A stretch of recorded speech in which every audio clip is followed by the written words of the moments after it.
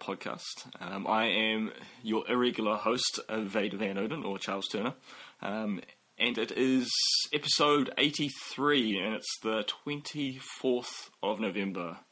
So everyone is hungover from Turkey over in the States, and and today I am the only regular host, but I'm joined by everyone's favourite Foot Clan ninja, Jala. Not Foot Clan! I'm gonna get so mad at you at the beginning of the episode! I'm already slamming my hand on the table. Hi, everybody.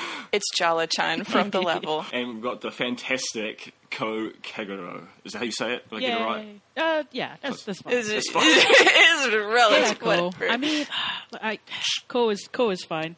Kou's easy to say. Yeah. How are you doing? Full. Full. Still full.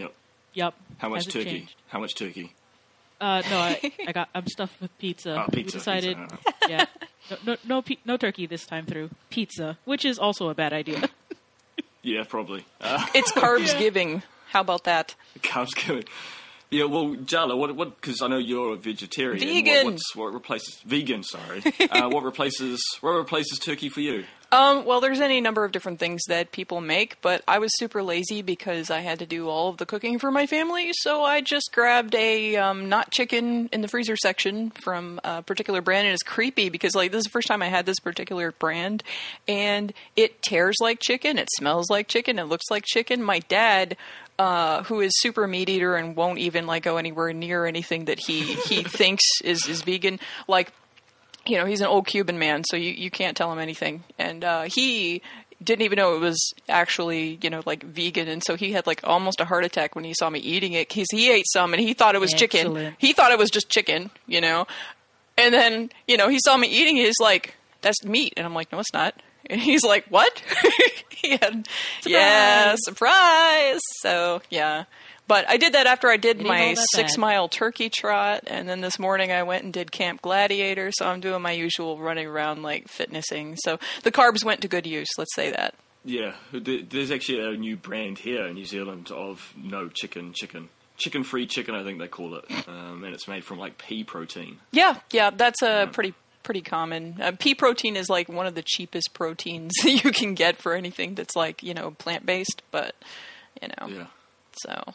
It sold out when it first released because everyone just wanted to try it, and now it's just, you can get it easily now because the novelty's gone. Yeah, well, see, they actually have not turkey, but I couldn't find any, and I was like, I'm not emotionally invested. It's fine. Whatever. But yeah, a lot of times I just make a veggie loaf, a equivalent of meatloaf or something like that, or, something along that lines. You can also make a field roast is what they call it, which is just, made off of lentils and different types of things. Sometimes people use seitan. So, I don't know. There's a bunch of different ways. I've heard of that. Yeah, there's a bunch of different ways. They use what? Seitan. It sounded like you said they use Satan. Yes, hail Seitan. Have you ever seen vegan? Have you, Vader? If you've never seen vegan black metal chef, look him up on YouTube when we're done. Okay. All right, vegan black metal chef. Everybody listening, go look. He's awesome. Okay. Hail Satan. There's a book called Cooking with Satan or Hail something like that. Satan. It's black. Yes. It's got a metal cover. I totally have a vegan black metal chef shirt that says Hail Satan on the back, and people freak out because, I live in Texas. So, so all these people are not everybody, but there's a lot of conservatives, and they're just super, they go to cowboy church, which I didn't even know what the fuck that was until 2 years ago. You get to shoot guns and stuff, right? They just, it's got a cowboy theme. It's it looks like they're in a barn and stuff. And then that's it. They all dress like cowboys. I didn't even know it was a thing. And I only found out because of my job. I'm like, what the fuck is a cowboy church? Okay. So whatever. Well, to give you my Thanksgiving report, we don't celebrate it here, but we have an American family, friends. Oh, you've got imported people. Okay. Yes, so we're celebrating today, actually. It's a Saturday today, so it's a couple of days late because we don't have the day off. So we're doing it on the weekend to make things easier for everybody. And so I spent last night baking cakes and pumpkin pie. Cool. And turkey's really expensive here, so we're doing lamb. So we're doing a Kiwi Thanksgiving. and so we're doing a lead. Oh, that's cool, though. Awesome. Sorry, Jala. Dude, I don't care what anybody else eats, and as long as they don't fucking give me any crap about what I eat, dude. No? You know? So, Damn it, leave me alone. It's my plate. That's it. exactly. So we'll be celebrating Thanksgiving down here in the Turner household. But on the 25th. it is okay. You can celebrate torturing and exploiting natives anytime you want. You know, like, it's all right. Wow. At this point, may as well go whole hog. That's not what we're doing. Bring We're in just the Whole cute sheep and lamb, stuff. not hog. Yeah, whole lamb. bring out spit roast. I mean, if you don't like lamb, I hear it's slightly different. When I ate meat, I have eaten lamb before. It's fine. I haven't. I don't think I ever will. I think I'm allergic, so that helps. You just automatically, you think you're allergic, therefore you are? Is that how that works? I had a bad reaction to some feta cheese that was 70% goat milk or sheep milk, so, you know. I'm like, wait, Probably goat, shouldn't eat sheep, them. goat, sheep, not a okay. Okay. No. It was a mix. It was goat and milk. Goat and milk and sheep in milk. that cheese. Goat Yeah. and What kind of cheese was this? I love it. It was a taurine. It was actually a taurine. No. But yeah, so I don't think goat and sheep will ever be on my plate. But hey, man, I hear it's fun. Whatever. Fair enough. Well, Have your meat of choice. New Zealand's famous for its lamb, so Mm-hmm. yeah. And it's springs. I smelled them. That's right. What a ridiculous thing. Yeah, so for listeners who have no idea what I'm talking about, my dad has been doing the grocery shopping because my mom had a fall and she's wheelchair bound right now, and he just picks up stuff that normally my mom wouldn't buy, and he bought like a brand of dishwashing, dish soap that my mom would never buy, and I'm looking at it and I just start laughing my ass off because it says New Zealand spring scent, and I'm like, what does, okay. So I had to post it to Twitter and give Vader some shit and be like, yes, first I smell your springs, then I come for your life. You know? So The funny thing is, I guess it seems silly to me, but I just bought air freshener yesterday. That's Hawaiian Breeze, and so I guess it's the same thing. Which brand? There is a Hawaiian Breeze that I approve of, and it does remind me of back home. Oh, good. I think it's Airwick. I don't know. Yeah, I think that's there the was. one. I think It's not that's bad. the one that I used for a long time before I just like. It's very floral, so that's why I Well, like it. until I turned into a weird drugless hippie and decided that I was going to make like my own stuff out of like essential oils and things. But I Yes, that would be better. Yeah, well, it is. It Yeah, is a lot better definitely. because, like, the commercial air fresheners, they put like chemicals and stuff that actually like line your nose, and I've got enough problems with allergies and stuff as it is. Yeah, it's my dog. She's stinky, so Yeah, that would do it. It's my dad. He's stinky. Well, actually, since we brought up Hawaii so randomly, I've been wondering. I watched Moana recently. Have you guys seen that? Yeah. I don't watch anything. I had to watch it several damn times. Yes. So it's a bit of a blend because I guess Yeah. I am from a Pacific island, just like you are, Kou. I'm just from a very cold southern. Yeah, very, very far south. Yes. Yeah. But it seemed like it was a big hybrid of all the Pacific Island cultures. Yeah. Would you agree? It was. Yes, very much so. Is Maui in the legends of Hawaii? I had to research specifically the names Moana and Maui, and apparently Maui is like a name given to a specific type of demigods.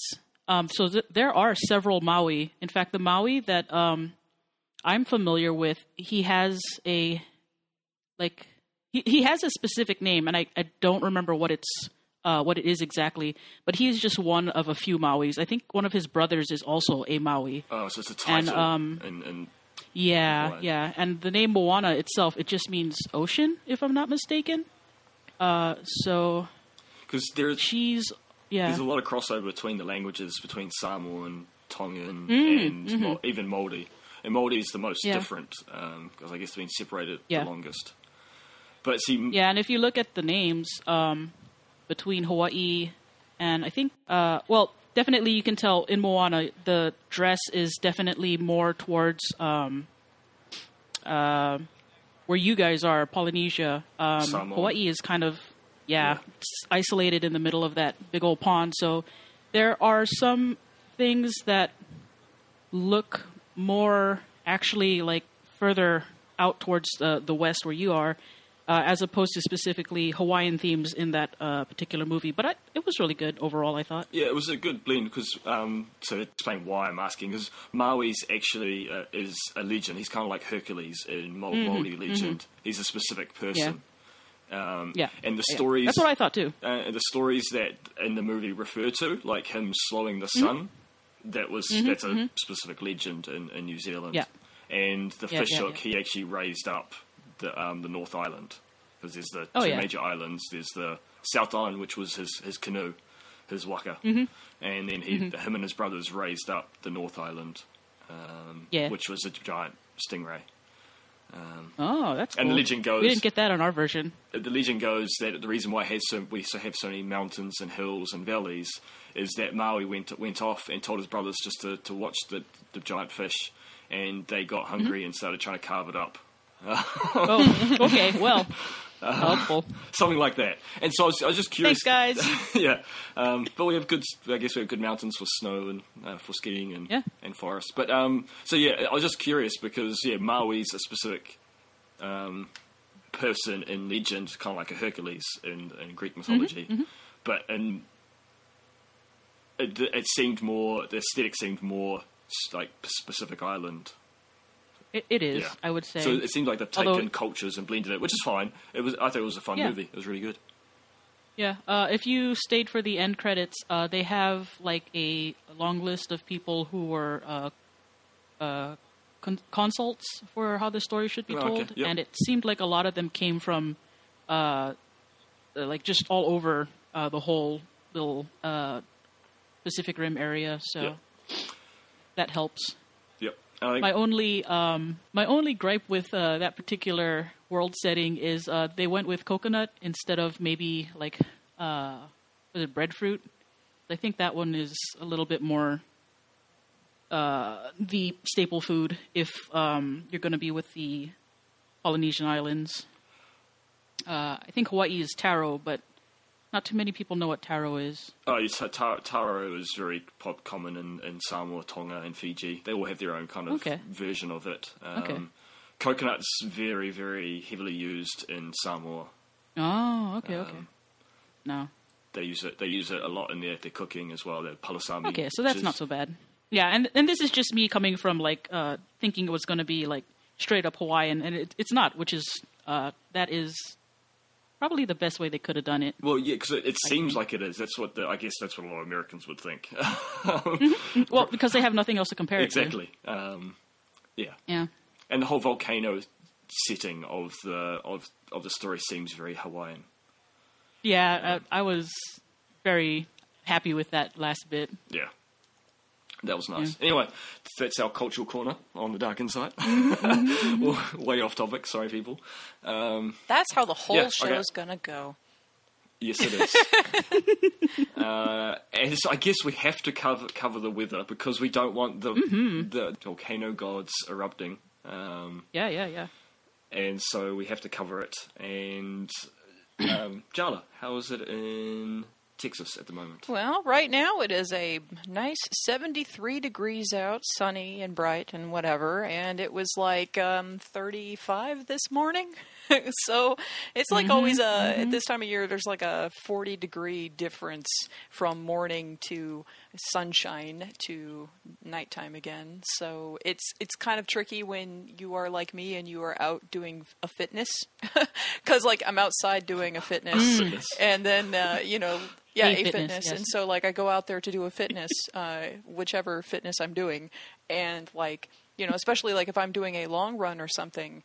And, I'm running 16 to 18 miles and, it's 30 degrees when I start, but then it warms up and then it's like 60 degrees. It's kind of, rough. Yeah. So, how do you dress for that kind of thing? Basically, what I will usually do is freeze my ass off until I get moving. It is incentive to move faster.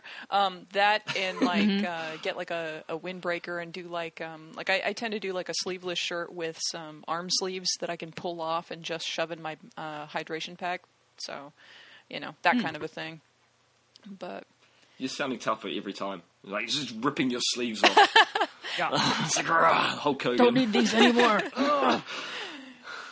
You go on well, sleeves. you know, like I just recently finished my Spartan trifecta, and next year I'm going to be going in for my endurance trifecta, which is even more hardcore, with the longest race being like 12 hours. So, you know, like since the last time I've been on, I went up a few levels. Yes, I know. I've been hearing, and it's very impressive. Well, I survived. I have a trail marathon in a couple of weeks. Yay. I just don't have time. I just don't care. I'm sorry. I can't be bothered to move that fast. See, I actually used to subscribe to the belief that if I can't get there by walking, I don't need to get there. That was my opinion for a very long time, but I'm the type of person who I realize that if I generally dislike something, like I totally hated running, the reason why is because I was not good at it, or I didn't think I was good at it, and or I wasn't familiar with it. And the best way to get past that would be to do it and see what happens. And honestly, I like trail running a lot more, because I don't like running on a road. It's boring, and it also is like harder on your body because of all the concrete and all that stuff. Yep. But so I like trails because, like, there's more to do. You have to stay actively alert because you run into creatures, and there's streams to ford and rocks to climb and shit. So and then Spartan races and things like that, obstacle courses. Those are fun to me because that's like you change gears every once in a while, and now you're doing something different, like scaling a 10-foot wall, or like crawling under barbed wire or something. So, Oh, so that's the hardcore Spartan and Spartan trifecta. Yeah. That what it is? That's cool. So. You need to come to New Zealand and do some of our tracks. Yeah, I know, right? Yeah, I was going to go say. Go to New Zealand. That's the place to be. I know. Like, surely you've heard of the Iron Man. Oh, yeah, of course. Yep. Hopefully you'll have a chance to go out to the islands and get that done, no, too. see, the thing is that, like, I actually don't really have a lot of interest in doing a triathlon. Just because, like, I get really bored Bikes of... suck. Well, those are really expensive. To have a good triathlon bike is very, very expensive. And that's a big problem. It's just like the expense of the bike bit. And then too, like, if I'm going to train hardcore to do something for hours and hours, I would rather it be something like an OCR, a Spartan race or something where I have overall strength and agility and whatever, and can change tasks very quickly. Like, it's more applicable to use in my actual life than and mental toughness and things like that than it is for something like a triathlon, which that's not so much. I mean, like, it is hard, but it's a different type of... It seems more or less like torture, really. It's a different type of hard, but I mean, like we had Hurricane Harvey with biblical flooding just a few months ago, and that's what I mean when I'm talking about the Spartan races, with the mental fortitude and the physical capacity. I had to bail water out of my house for like hours and hours by hand to keep my entire house from flooding, and so like. I was only able to do that because of my training. We would have, like, I already lost a lot of artwork and a lot of materials and things, but I would have lost so much more if it weren't for the fact that I was physically able to do these things. And, between that and my, parents, like my mom having an accident recently and things, I need to physically be capable of more than just a normal person for a lot of reasons, because I have to shoulder more than a lot of people do. I've got to take care of 2 disabled parents, and so yeah, like that's awesome. Yeah, that's It's very impressive. No, that's a good reason to go after it. So there's a race here in New Zealand called the Goat, and it's a half marathon off road through the mountains. Ooh, yeah. And you start at like 1,600 meters above sea level, and you drop down to 1,000, and then head back up. Yeah. Yeah. So it's rough. You're on all fours for a lot of it. Yeah. That is interesting. My brother's done it. I meant to do it, but then things happen in life. We had Aria, and I had to finish a house being built because our builder ran away. Yeah. Yeah. And stole money. So I didn't end up doing it. But yeah, it's every year. So I think you'd like that one. Cool. Yeah. I mean, there's trail races and stuff in different parts of Texas that, because Texas is very large, so there's a lot of different types of scenery, and there are some up in the mountains, over to the west that I may be doing at some point. And Kou, what's the weather like in your neck of the woods? Well, actually, Jala's covered my weather because we're in the same state, and my weather's only... Yeah, we've only deviated like a point away from what Jala covered. So, I mean, if you haven't looked it up already, 72 degrees Fahrenheit, it's about 22 degrees Celsius. So that's about as different as it's going to get. How about you, Vader? Well, actually, it's been very similar. Where I'm from, we get the cold Antarctic wind, so our wind chill factor is pretty good. We do have a good summer though, but it's been exceptionally hot for this time of the year because we're just starting summer, and in fact, my grass in my lawn is turning brown, which is unusual for Wellington because we usually have enough water, and so it's been exceptionally hot. The news reports say it was 22 yesterday. Thursday, sorry, 2 days ago. Oh. But our car thermometer said it was up at 28 at our house. Oh, yay. So it was quite hot for us. Yeah. So 28 is like 90. Yeah. Yeah, I was going to say that's just about as hot as I like it to be. Yeah. But not much over that. So it's pretty warm. But also on Thursday, your Thanksgiving Day, 23rd of November, me and my wife celebrated 10 years of marriage. Yay! And congrats! Wow. Congratulations! It was pretty exciting. We went out to some movies, came home, and like our room faces like the afternoon, evening sun, and our room was just too hot. We had to like open all the windows and just like wait for it to go. It was like, this is too hot. This sucks. Yeah. I can't sleep in that kind of weather. But today it's overcast, so it's cooled down a little bit. Thank goodness. Yeah. So it's our weather. Done that. Been there, done that. Let's talk about things in the gaming news. Everyone should be covering this. All the major news outlets should be covering this news. Yes. Congratulations. Get with the times, people. Exactly. IGN, GameSpot, whatever you call it. Kotaku, all you guys should be reporting on this. Congratulations to Jeremy Greer. Yay! Yep. For reaching 100 episodes on the fantastic Don't Give Up Skeleton. Yahoo! Twice as long as he expected it to go. Twice as long. He's just saying that. He knows it was going to be awesome. He's just trying to be humble. It's a good substrate, gotta say. Yep. But yeah, well done. It's really exciting. It's been fun hearing all the people and all the different people who've come into, I guess, our wider community through that podcast. Yay. Very cool. On to the next thing I thought was interesting. Back to Hawaii. Yeah. It's a theme of our Yay. show. Hawaiian breeze. Yeah. It's very floral. EA, it's very floral. Is really. See, I'm assuming because I've lived in Australia, been to Australia a few times, and it gets quite tropical there. Is it just like a quite sweet smell in Hawaii? If EA is floral, it's a corpse flower. Those smell terrible. Oh, so it smells like butts or corpses, really. Yeah. Probably be better if it smelled like butts, but as I understand it, some corpse flower displays actually had corpses by it, and nobody noticed because of how stink it is. They had to put warnings up to these flowers when they're on display at the botanical garden saying, if there's a body next to it, that's not part of the display, please report. Yeah. That's creepy. No, so it is very creepy, but that's how they attract flies, which is how they pollinate. Hawaii, on the other hand, is... I think it's because of the type of... not architecture, landscaping that we try to do. Yep. Try to use tropical plants, which means usually non-native, but we're getting better about it. Mm-hmm. So flowering trees are part of the scenery, and it does get very fragrant in a nice way, not in a corpse flower kind of way. Not especially in an around EA way. Yeah. Geez, EA. But yes, it does get very floral, especially on the dry side of my island where I came from, Hawaii. The one called Hawaii tends to have a lot of plumerias. So Yay.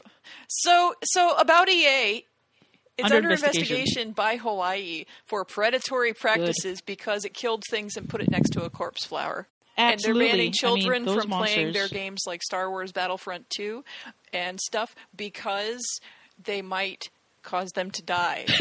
No, not really. I'm sorry. No, it's, so like this line of thought.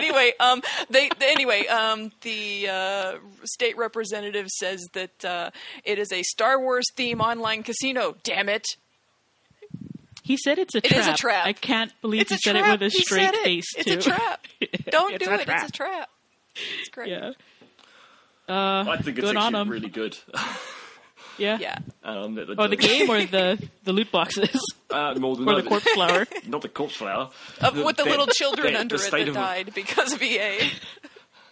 Oh, God. The state of Hawaii are legend actually doing continues. something about it. I'm Yeah. sorry. Yeah, I mean, it's great, but, like, I think, like, on the Yeah. serious, I don't know how many people are going to be paying attention to Hawaii. Like, everybody's been ignoring Hawaii since its absorption into the United States. But I'm personally happy that they're calling them out.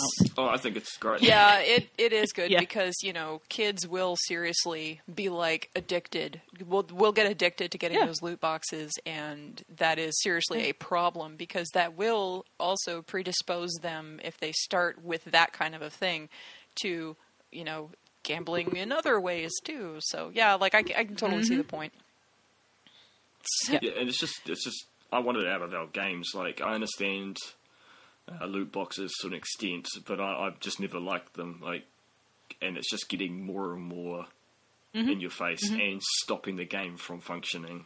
Yeah, As a see, game. the way that I like it, I approve of it being done is like, okay, I play Guild Wars and Guild Wars 2, and in Guild Wars 2, they give you like a birthday box of stuff, and like it is just automatically at your annual, you have made a character day, they give you a box of stuff, and there's usually like there's certain things that are always the same in every box, but then there's some stuff that's just randomized, and I like that because that's like, it encourages you to play the game and to make different characters and things like that, but also it's given to you by the game. It's not a thing that you can, necessarily get, by paying money for it. Although I don't know. I haven't actually looked in their in-game store in a while, so somebody might be like, slamming their fists on their steering wheel going, "Damn it, Jala, it's a lie." But I mean, at least for a while, it was the case that the only randomization, random box equivalent that they had was their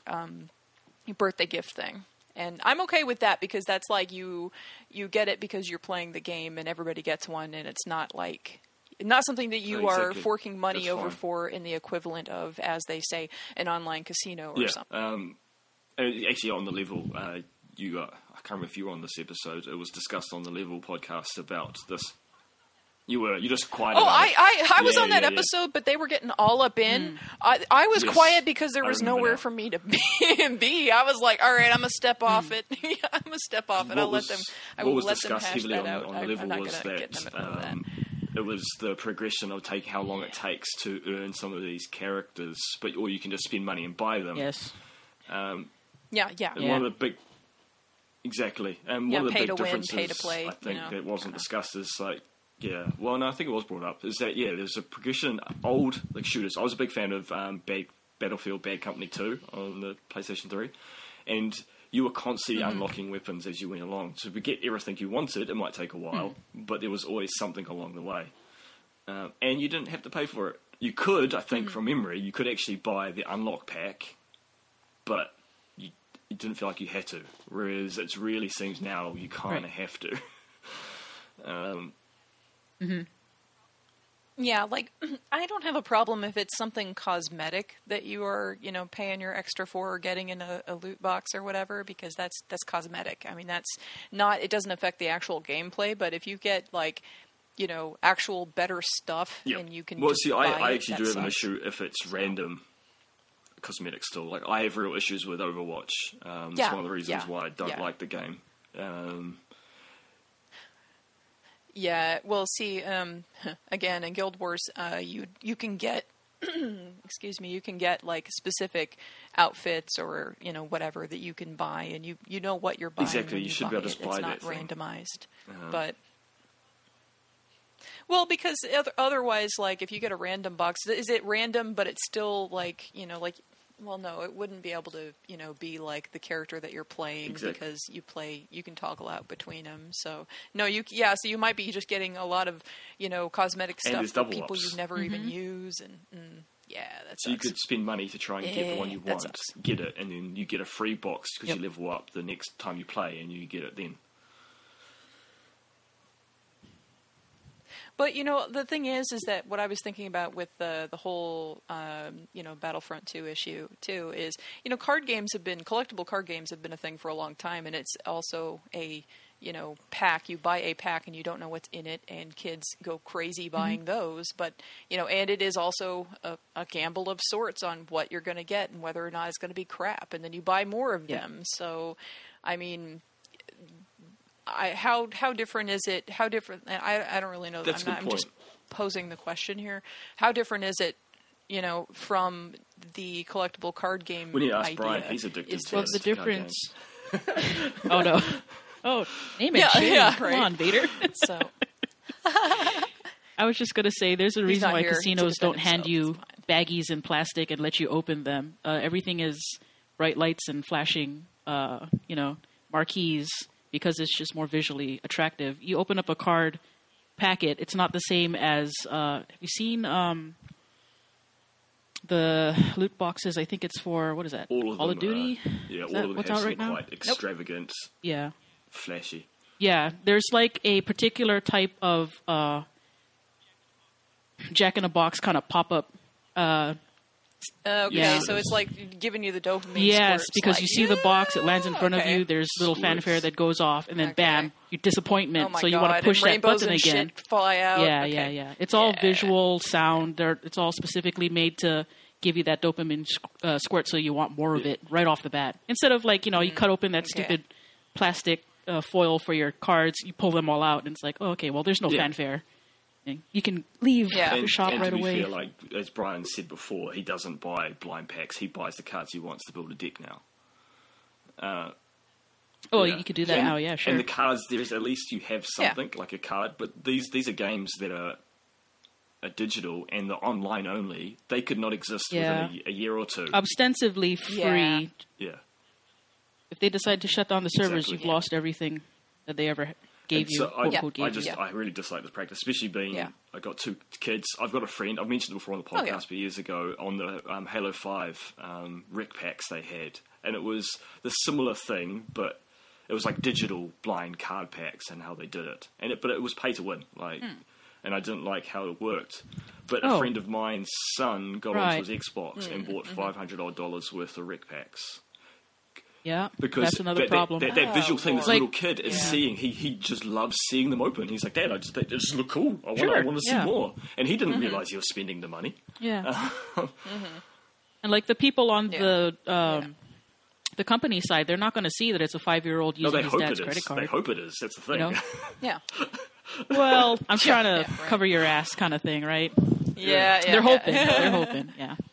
Like if an adult walks into a casino, you can immediately tell, hey, look, this person is at least walking age. He can be out in public by himself. Well, you hope. Well, yeah. I just think it's good that someone is doing something about it. And the video sure. in the announcement, the press conference was hilarious. Like, it had, the state official, it had the mum, it had the Christian... advocacy group, like the interfaith, which was cool that it was from.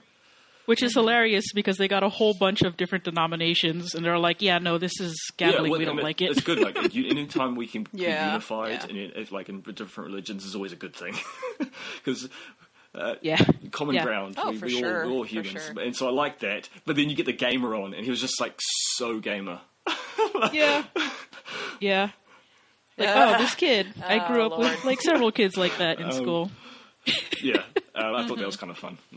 It was good. Yeah, so the moral of the story is watch EA and stay away from it because it will kill your children and put them next to a corpse flower. Exactly. Oh, Jala, you are like a steel trap. Swear to God. Right. What are we looking at? Sorry for totally derailing your news article. I love it, Vader, because you're just like valiantly trying to push on with the show. I'm the little train who could. I think I can. He's our K. He keeps this car going forward.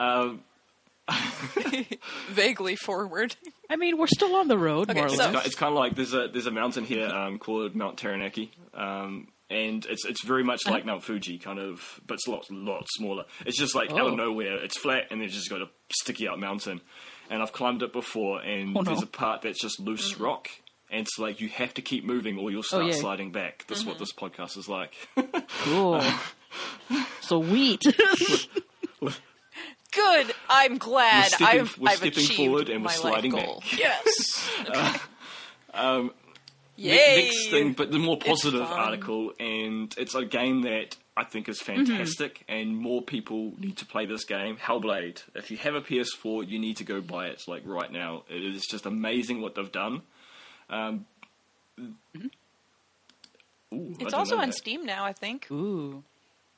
That means that I can play it. Yay! So Hellblade, people don't know, it's made by Ninja Theory. It's a middle range game. It's not AAA. They don't have it. They self-published, and it's not indie because they've obviously done that before. So it's they wanted to prove that they could make a game in that middle ground that wasn't pixel art and that wasn't Star Wars Battlefront 2. And they have turned a profit, and I think that's great. 500 copies within 3 months. They were hoping to do that within 6 months, so they've kind of, they've hit their goal. Well, they've exceeded their goal. The time range, and I think it's fantastic what they've achieved. I think Cliff has referred to it as a masterpiece. Sound design is phenomenal. Visually, it looks fantastic. We've all said this before, but I just want to wax lyrical about it. Give them some sugar. It's just such a good game. Like it's, there's no HUD, but you never feel like you don't know what you're doing. So it treats the gamer with respect. So Vader, I need to ask you a question. It's very This important. one doesn't have corpse flowers. There's no corpse flowers. So no.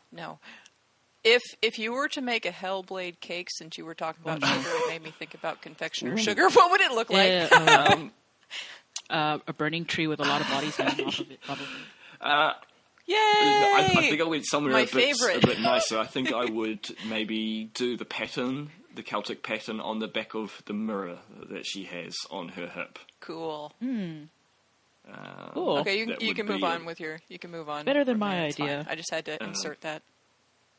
If I want to be a bit more morbid, she carries a head of, I believe it's her lover husband. or something, right? Somebody, her husband, yeah. And it's her it's husband. bandaged up, so that would be a really fun one to do with fondant icing. Woohoo! Cool. You can move on with your story, but this is like where my brain goes while people are talking. No, if it's anybody, fine. if anybody wants to know where I am ever, okay. That's fine. I'll be first. I've done ganache glaze before on cakes, but today I am trying to do a mirror glaze finish. Ooh, cool. So for the Thanksgiving cake. Yeah. So Neat. I attempted to try red, white, and blue for the American colours, like marbled thing. Just got to get it on point. Good on you. Anyway, I just super awesome. Hellblade. It's not, and they were really nice. They weren't cynical about it. They could have easily done what EA does, all these other games do, and release the game at full price. Full price with the quotation marks. Yeah. Whatever that is. But they released it at half, about half price of a full retail game. Yeah. Because it's a short experience. Yeah, actually, I picked it up I'm because looking of at that. it on Steam, and it is $30 regular price, but on sale right now for the Black Friday sale thing. So, Yep. You just want to definitely get some time where you can play this game with a nice headset or surround sound, because I hear the audio cues are really spot how long on. of a game is it? So good. What kind of game is it? How long of a game Not is that it? long, long. as I understand. It's about 6 hours. Okay, that's acceptable. I asked Yeah. because I just came off of playing like a 50 to 60 hour long game that made me want to flip a table. So I don't often do the very, very long games. Yes. I like It's the good to shorter. have a shorter game. Yeah, I like shorter games. So Yeah. And yeah, A shorter But game that looks awesome. it has, like, I've actually found it hard to play consecutively long periods because it's a very heavy game. Yeah. You're getting visually, it's very Yeah. stunning and quite extreme. It's lots of crazy things happening visually. The audio is very, very not scary, but kind of it balls the tension. It's intense, It as I takes a lot understand it. to absorb it, and so it's very mentally draining in a way, but in a really good way. even though it's It a very reminds dark me story. from you were talking about that. Reminds me of when I was streaming the first like hour and a half of Resident Evil 7 a little bit ago. I want to say it was on Halloween. I was streaming that. So yeah, that one's one where I just had to set it down after like an hour and a half. Not because like I'm sick of the game or I'm so scared because I don't get scared by like anything. You should go watch my stream and just see how I comment and what I do when I play that game. But anyway, yeah, the Resident Evil one was hilarious. that's me playing any game that's supposed to be scary. It just doesn't work. So anyway. Yeah, like it was still visually and auditorially so intense that I was just like, I just need to not be looking at the screen or hearing it for a while. I'm going to set it down now. So I found Hellblade a lot like that. Yeah. It's just very good. So they It's just go play it. Yeah, so they released it cheaper, and then that's, I guess, was that point. They've done. I'm just happy that they've done so well with it because it proves that we don't have to have these slime bucket. well, the thing from the article though that I wanted to talk about. Look, Vader, I'm so responsible. I brought us back to the point. I'm impressed. The final step is to share our commercial model and digital sales data for the benefit of other developers. The more data we have for alternative business models, the more developers can take informed commercial and creative risks. So. Exactly. Yeah. And that's Hint. well, exactly. Yeah. I don't know. Yeah. It's not the only way to make money is doing what. Yeah. It's just they want to make all the money, I guess. Yeah. Yeah. These EAs and Activisions. Yeah. And by the way, you have like a theme on all these stories for sure, dude. I know. I just realized. You just got like way up on a tip without realizing it. That's great. But this is all stuff that's It's I enjoy important and though, because like so the last story, I guess I'll mention that go. is that this is CD Projekt Red was talking about their upcoming game Cyberpunk 2077, and so people were concerned about it, being like a game as a service type of thing, and they popped on Twitter and said, nope, what we mean about, this being, a bigger deal than The Witcher 3 is that it's going to be a huge single-player, open-world, story-driven RPG, no hidden catch, you get what you pay for, no bullshit, just honest gaming like with Wild Hunt. We leave greed to others. Everybody slam it on EA, dude! Dunk! Yeah.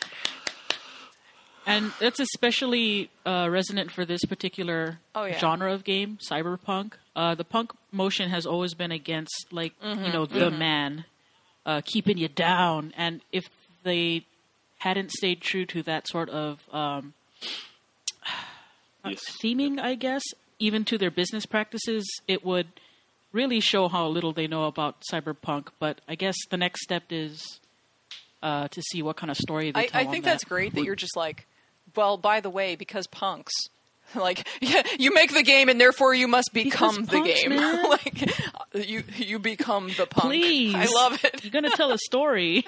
Well, it is kind of funny because, obviously we don't expect them to become punks, but it would be awesome to see the whole studio wearing, like, mohawks and well, it's just kind of great because I'm just imagining them on some mountain somewhere in New Zealand, sliding down the rocks and meditating, trying to become the cyberpunk.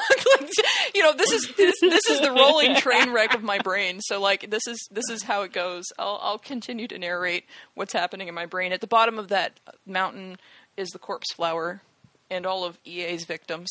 Yes. Yes, with all the dead children killed by EA's hands. How dare they? So heartless. And now that you said heartless, I'm thinking about Kingdom Hearts, and those are thrown. The heartless are thrown in there. So, So then does that mean EA has like a whole separate division where all their what is it? There's a Heartless and then derailing, continuing. Forgetting. Quick, eject. Sorry, Vader, get out of Save here. us. I was going down that path. I was going. We were all sliding no. down I don't the know hill. where we were. Okay. Let's focus. I just again Focus.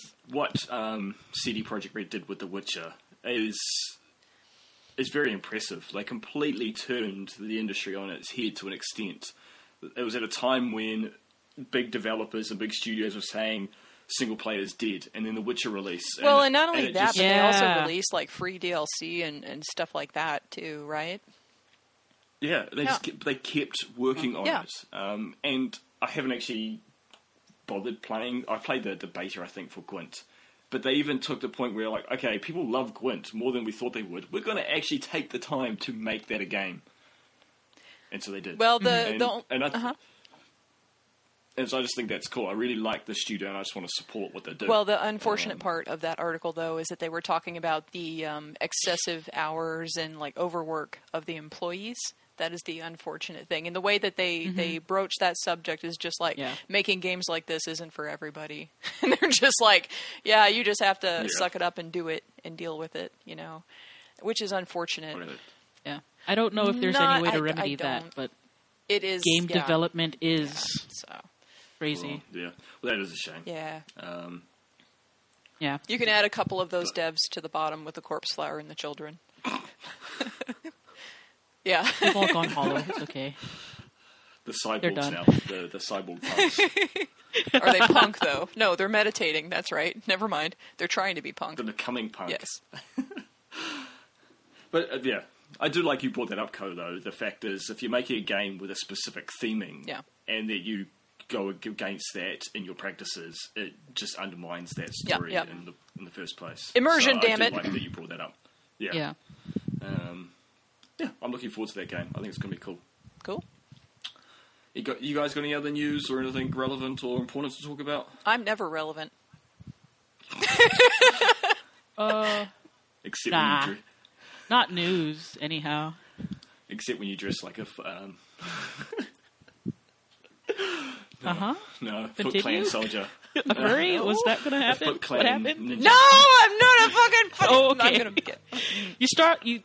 You ended up on the F, and my head went otherwhere. So If I ever gotta go to finish New your Zealand, I'm going to sentences. throw you off a cliff. but if you do it dressed like a ninja, he'll never see you. He's obligated not to see you because I have to turn a blind eye. yeah. Quite literally. I just got a message from a friend, and it reminded me that I wanted to mention this. Hellblade. My friend just built a house, and he's like built in like surround sound perfectly designed around his couch. Oh, God. And so I'm planning on going to his house and trying it in surround sound. Yeah, that'd be fun. So I'll report back. Cool. Okay.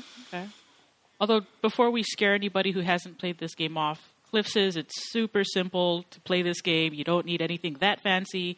Standard surround sound headphones will be fine. No, not surround sound. But this guy is going It's not surround sound. Oh, You okay. just need Cool, standard stereo. good, even in better. fact, surround sound Standard stereo. is fake, according to what I've researched and found out. Surround sound headphones are fake. I need to It's get a 'cause new it's- pair okay. of headphones. That's totally off the subject, though. But I've just got a $80 pair of that's New Zealand $80, so it's like $50 American pair of stereo headsets, and the game is phenomenal audio. They use binary audio. Yeah. No, is that what it's called? No. Binaural. Yeah. Microphone. And binaural. Binaural. And That's the one. You actually can hear the voices in different locations and distances around you. Cool. And Yeah. See, I have the game. I haven't played it only because I know I'm going to be just drained at the end of a session, and work has been pretty draining. So, like, now that it's the holidays, I think I'll traumatize myself in different ways, and perhaps Hellblade is first up. yeah. Be sure to report back and let us know how that, It'll be that good. setup works. I'm curious Give it a to know chance. how it will work in real surround sound system. Cool. Yeah. Yeah. But the game does say play in headphones, so it may not be any better. May not. Maybe. Who knows? But yeah. Alright, should we talk about what we've been playing? No. I'm just. No, I want to talk. I am Jala, just being go away then. contrarian. Go for it. Say the thing about the thing. Do it now. All right, who's starting? that Thing. Go. I'll go first. Okay. Stardew Valley, year 6. I stopped playing because I thought I had done everything I needed to do, but It's I a went lie. back in. Because Bloodborne can be a little intense. I just need something to relax. So I'm starting back up on Stardew Valley year 6. And hopefully when multiplayer is going to be coming through for this game at some point, even on the consoles. But I think PC gets it first. Very excited to do some shenanigans with my husband on Stardew Valley. Is it going to be 2-player that you have to have 2 different consoles, or can you play on the same screen? It's not supposed to be split screen. You're going to want 2 different consoles. And as I understand it, even if it's multiplayer, it's sort of like the person whose world you're in. I think somebody likened it to a different game, but I can't remember what. The person on the farm has the ability to hire hands, and that's your friends. They come onto your farm, and you guys can do stuff together.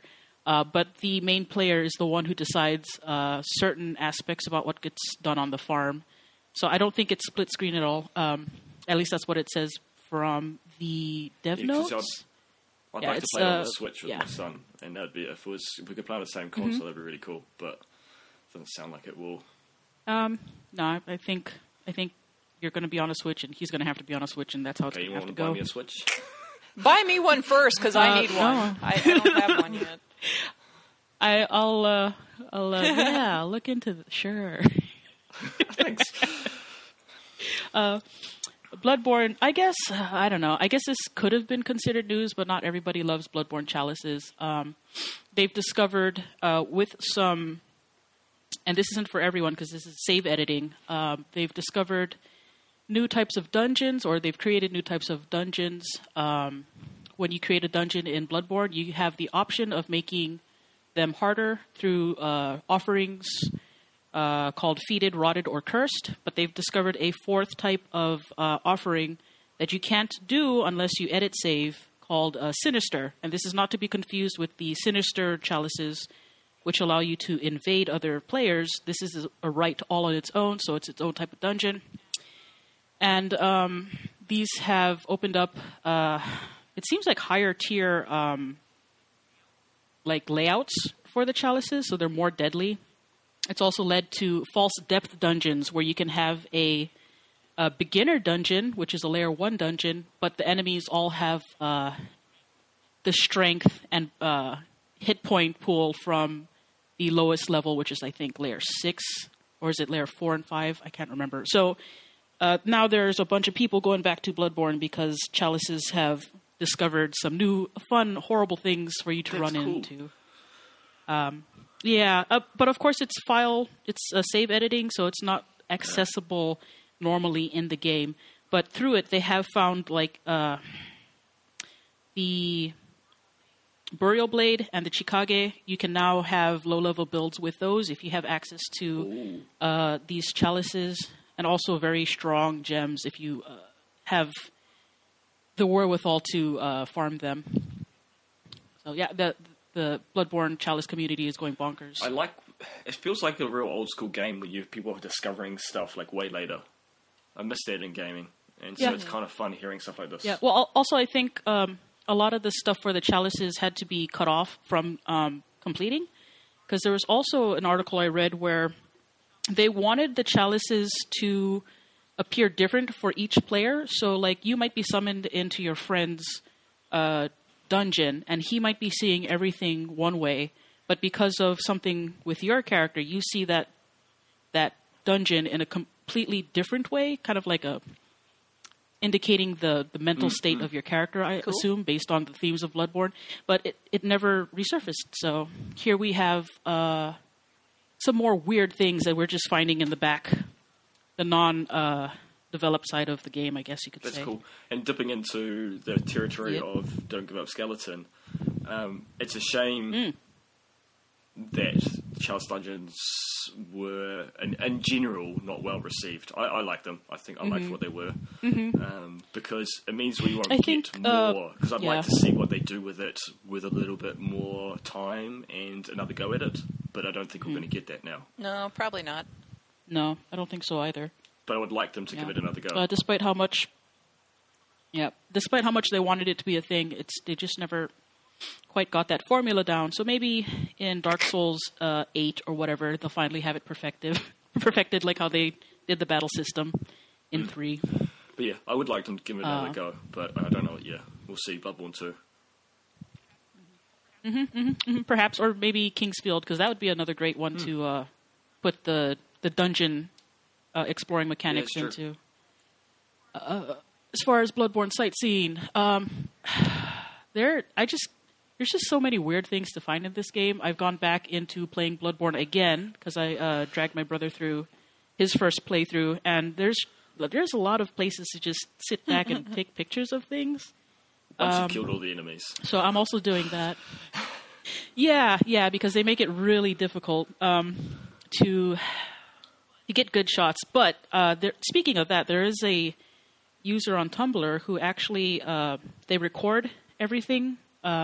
His example was the Lady Maria fight, and then he exports it, I think, through Photoshop CS, and it breaks it down into frames instead of taking the screenshot with the built-in function, because you can get more precise stills when you bring it into Photoshop, and that is crazy. That's cool. Like excessive, but hey, whatever works for you. It is, but because I just love the visuals in this game, that is something I'm going to go back into doing. Next up, let's try to keep this going. Nier Automata, Nier Tomato. I'm trying to get through playthrough 2. That is through A, B, C, D, and E, and hopefully this time I'll get Y. But I am reaching the end of playthrough A, and I've stopped because I know what's going to come next, and it's so. I thought it was going to be, haha, this is fun, I know what to do, but I'm invested in these characters, and it's hard going through. I hope I can finish it before the end of the year, though. Yeah. Such a good game. Oh, you haven't... I liked it, but then I liked it less once I did more of the endings, which I'm the anomaly. Did you get through B? Yeah. You did? I did all the main 5 endings, the A, B... interesting. Yeah, really, you only need 5. If you're not interested partway through C, there's probably no point. Probably. I didn't, because that's when the story really goes. I didn't like what they did with the story in the end, and I didn't like. Oh, yeah.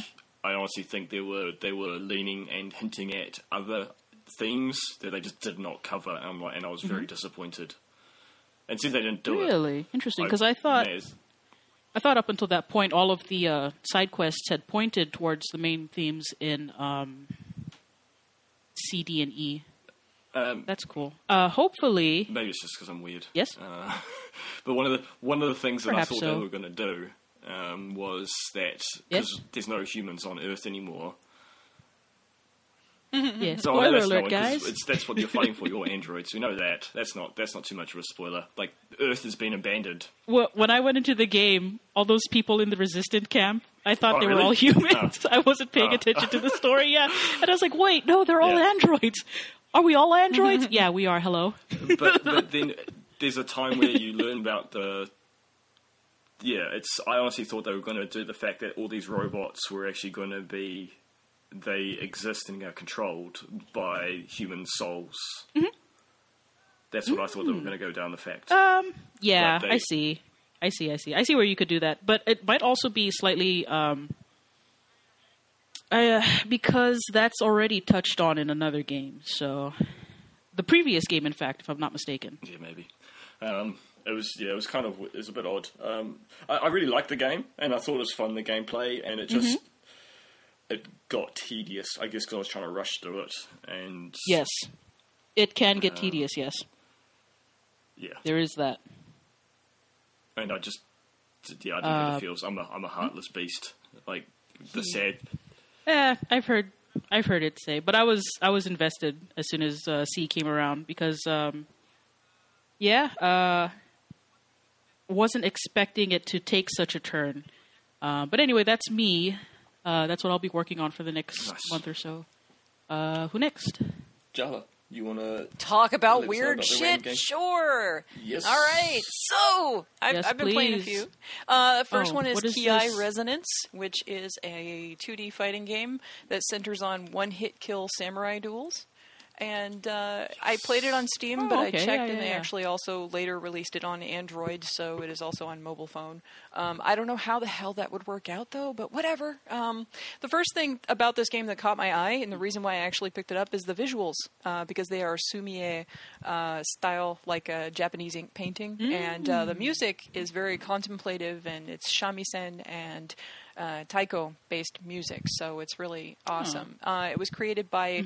Yeah, it's created by cool. Belgian devs Absorb Reality, and they apparently did a lot of research into, the fighting of, the samurai, and they made everything accurate to the swordplay, apparently.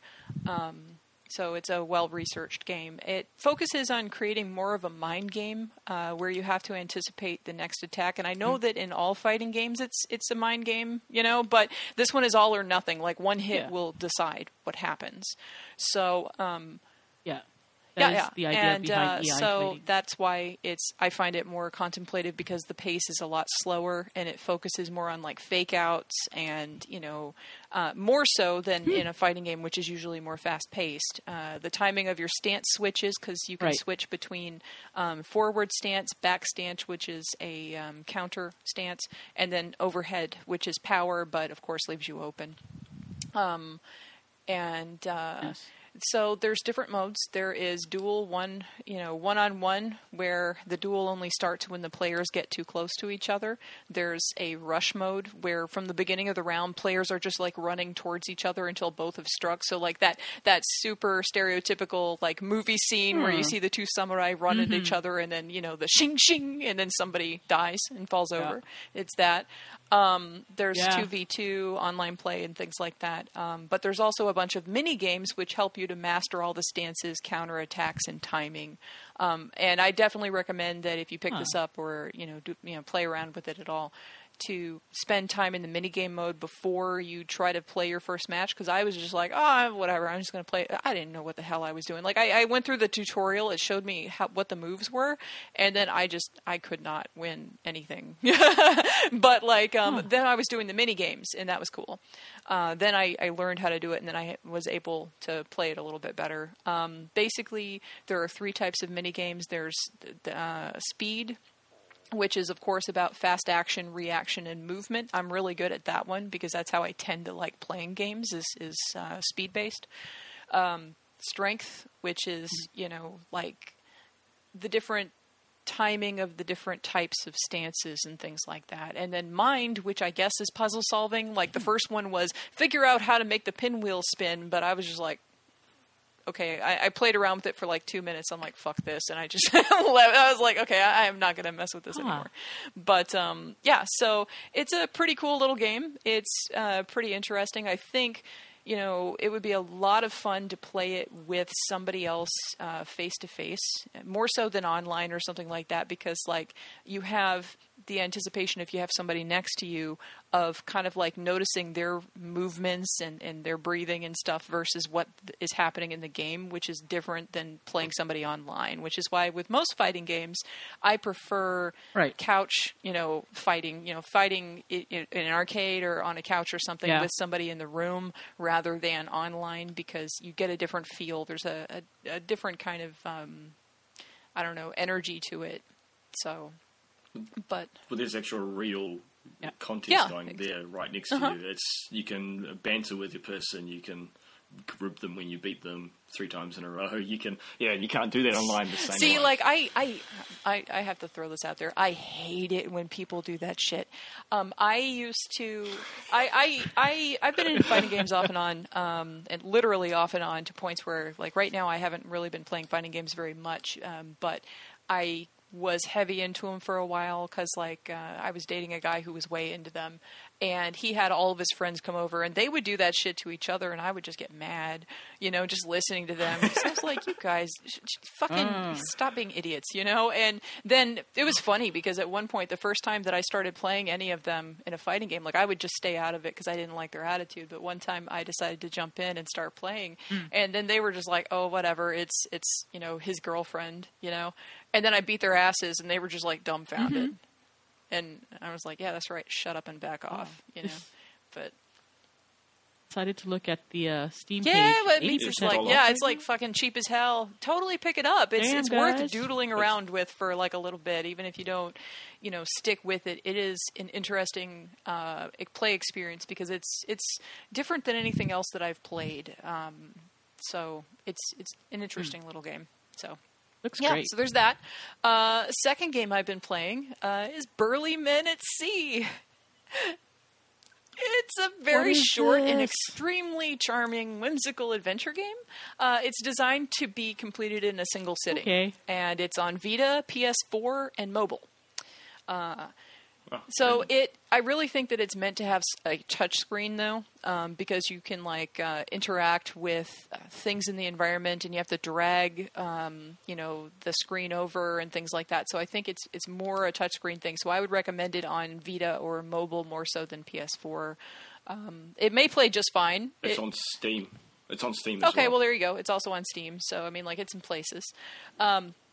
You follow the adventures of three brothers Beard going out to sea to have adventures.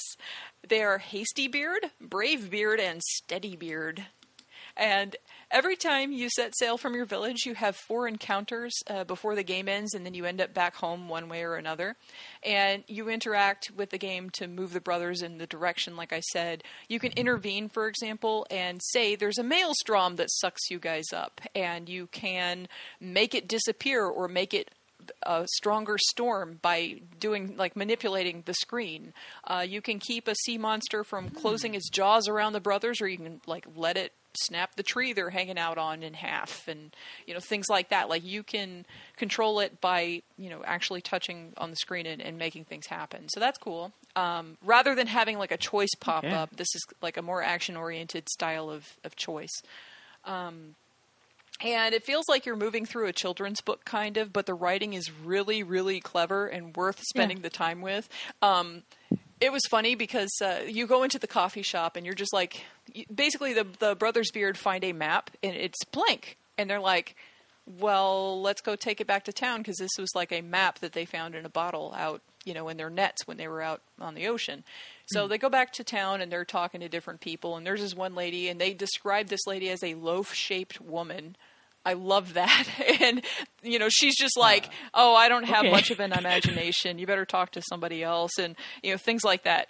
And then you end up going to the coffee shop, and the coffee shop owner is like, oh, yeah, okay, sit down and I'll make some coffee. And then he comes over and he's like, single origin espresso, I ground myself. And then the brothers are just like, what? And he's like, coffee. And then you come across these nymphs who are talking about this whale as if it is a giant god, and the speech that they're using about everything that's happening and the way that they're interpreting everything sounds like religious rhetoric, which is hilarious. And the way that it comes about is really great. So, like I said, I mean, the writing is definitely worth spending the time with and giggling over. The art, though, is simple and geometric and vaguely Scandinavian and a pastel palette. The sound design is cool. It's a charming mix of instrumentation, really simple instrumentation with a whole lot of mouth sounds. The birds are chirping, but it's actually a dude making a chirping noise. And when you visit the blacksmith, the hammer striking the iron is literally a guy going, ching, ching, ching. So, that's good. And the kind of coolest thing of all is that there's a physical tie-in where you can input the code from any of your adventures into the website and order a physical hardcover book of it with the tale of that particular story. Ooh, that's and cool. that would include all of the text and the visuals from the game from what you played. So So I think this would be fun to play. Yeah, with and kids, it is like, definitely just storytelling. it's definitely something that is kid friendly, but also it has a charming enough and witty enough text that you will enjoy the experience as well. So it was just a nice, fun thing to just kind of like relax. I've been having a lot of stress lately, so just relax and kind of chill out. So yeah. Do you know what my favorite part is? Huh. That their beards match their Yeah, they boobs. totally do, and I love that. I love that. They're color-coded. Like, I was trying to figure out, like, for me, I'm just like, okay, which one's Hasty Beard? And Hasty Beard walks a little bit faster, and Steady Beard is, like, the slowest one. But, like, I was trying to figure out which color code was which, name, So, but, yeah, it's a fun little, it's a fun little game for sure. And, yeah, I would recommend people check that out. The last thing that I played is something more normal. I for people who don't know, I play a bunch of different types of games. I do play a lot of random weird things no one's heard of, but then I also play like normal AAA type titles as well. I played Castlevania: The Dracula X Chronicles, which I know is older, but if you don't know what that is, it is the 2.5D PSP remake of Castlevania Rondo of Blood, which also includes a port of Symphony of the Night that you can unlock. It's the game that comes right before Symphony of the Night, where you play as Richter and Maria. So, like, if you played Symphony of the Night but you don't know who Maria is or, what the deal is what's going on exactly, this is, where that comes from. So, Dracula rises the way he knew, and Shaft kidnaps Richter's girlfriend, Annette, to be the bride of Dracula or some shit. And when I was double-checking for info about the show, it was great, because the wiki I landed on said about Annette that she's strong-willed and also dislikes the unfair. What is that? She also dislikes the unfair. Okay. You could just say that she has a sense of justice. You're like the undead. Okay. Oh, there you go. So, anyway, this game has branching paths, and there's optional content. Like, for example, you don't even have to free Maria or any of the other girls. Like, the first time I ran through a chunk of the game, I missed Maria because she's in a prison down by the fish dudes that are always there with the platforms, because they always have platforms and fish dudes in every Castlevania 2D. Yeah. Oh, yeah. But it's great when you roll up on Maria, though, because Shaft's standing there with his arms outstretched, and Maria's in this pillar of light, and then Richter walks up, and he's got this slow-as-hell strut, like, I'm a badass with my rodeo jacket. Because he looks like he's wearing a fucking rodeo jacket. He's got, like, a big cross on the back with studs on it. I'm like, okay. The bling, for real. Yeah. But Shaft turns and says, "That whip! Belmont," which that's fucking hilarious to me, because I know the whip is a Belmont thing, but it just sounds ridiculous. So, but anyway, like, Maria is 12 years old, right? So Richter frees her, and she's like, "I'll help you." And he's like, "With what?" And then she's like, her answer is, "We have to beat the bad man." Okay. I'm just imagining Richter would be facepalming so hard until she summons a fucking dragon that flies at him, and suddenly, he's like, "Oh, this some sir's business," So, how it plays comparatively, it's kind of a bridge between old Castlevania and Symphony styles. There are stages, but you also autosave, so you can continue from the beginning of the stage that you left off of. You move at one speed. You don't have a double jump or a slide or dodge or any of that stuff. And when you get on stairs, it's kind of like your feet are stuck to them, but you can jump off of them, although you fall through when you do. And if you get knocked back, you fall through the stairs also. You have the usual whip, and unlike some of the later games, you don't have the whip swings or any of that. Like, I haven't played all of the 2D Castlevanias, but, like, say, Circle of the Moon, for example, you can swing your whip around, control its direction or whatever. When you play Maria, this is great. She shoots white animals at people, and she's dressed in pink with this really long ponytail and has a super, super cutesy voice. So it's like the funniest thing in Castlevania, just seeing this little pink girl floating around going, "Hey!" And just, like, shooting white doves and shit. Like, she's throwing cats at people. It's a Patronus. She's casting a I Patronus. don't even know what's happening. So, But she has all the moves that Richter doesn't have. So she can roll, double jump, and slide. But, oh, dude, her slide is so weird. She slides on her belly, and she's wiggling her arms and her legs. And it's like if you slide across an entire screen, it is just like the silliest looking piece of shit ever in life. I'm just like, what is this? What is this? You know? So, like... Well, the thing is, her mobility is through the roof compared to Richter, and since I prefer mobility and speed, I like to play her more than Richter, although her sound effects are so fucking cutesy that I just want to shoot her, but, you know, whatever. It's great, because, like, I can totally get behind something that's cutesy, just not in my Castlevania. Like, get the fuck out of my Castlevania, what are you doing? You know? So, yeah, she gets special weapons, too. She gets, like, a phoenix summon that moves her off screen, and then, like, fire rains down, and a songbook where she goes, la, la, la, and then music notes fly around and kill people, which is really weird, and a dragon summon that, you know, flies at the enemy, or if you do the super summon, it looks like, you know, the Dragon Ball Z dragon flying around and, you know, attacking people, wrecking shop. But, like, yeah, the people that you save. So, like, you save a nun named Tara in stage 3 in an area that's full of dinosaur bones, which is really kind of cool. But then it's great. She's like, oh, I'll find my own way out. Okay, dude, you were just, like, in prison just now. How the fuck are you going to find your way out of here? But anyway, I was Richter when I saved her, and she thinks that he's the manifestation of God and starts calling him Lord God, which is real great, because she's like, oh yes, Lord God, and then he's like, Richter. Apparently, if you're Maria, she calls you Holy Mother because she's thinking of Mary, and I'm like, okay, but... Right. Yeah, right. So anyway, like all the people that you save give you goodies. Like she gives you a necklace that allows you to permanently destroy red skeletons, which is cool. Another area, there's like waterfalls and what looks like a jungle, and there's like skeletons monkey barring around the bottoms of wooden bridges, and there's caves of crystals with another lady named Iris, and...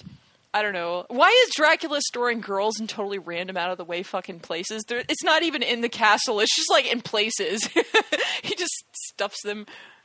I actually ran across a shitpost the other day about Castlevania, and the shitpost theory is the castle Dracula's in doesn't belong to him. It actually belongs to the ladies. They're all lesbians with each other, and he's just the go boy, and he flies out and gets them shit, which is why when he moves locations in the next game, they didn't come with him. Oh, man. Well, no, I have no idea. Is this the same game where if you don't know where to find all these people, it changes the outcome of the that I can see, end? The only difference is like in the ending image, there is either all of the girls or there's just like people missing. So like there's not like this grand cinematic whatever at the end, other than the usual. Yeah. Oh, I have the game. Well, I've only played it through the once, and you know, like I was scouring all the areas to find everything I could.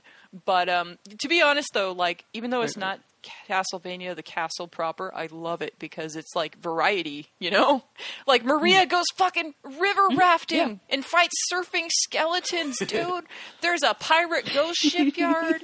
And of course, then after that, then it gets like standard, because then you go through a clock town with or clock tower with the Medusa heads, because that's traditional. That's like stage 7.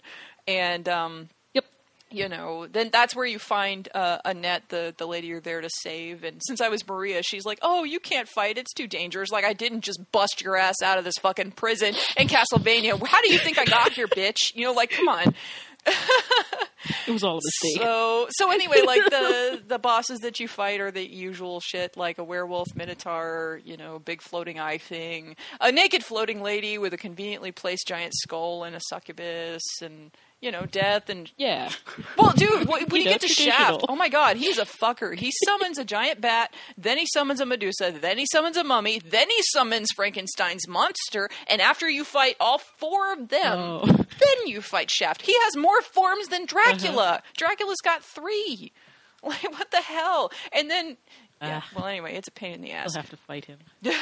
Well, anyway, not looking forward to it. Then Dracula. Okay, Dracula with the porn stash. I can't get behind the porn stash. I just can't. It's like, no.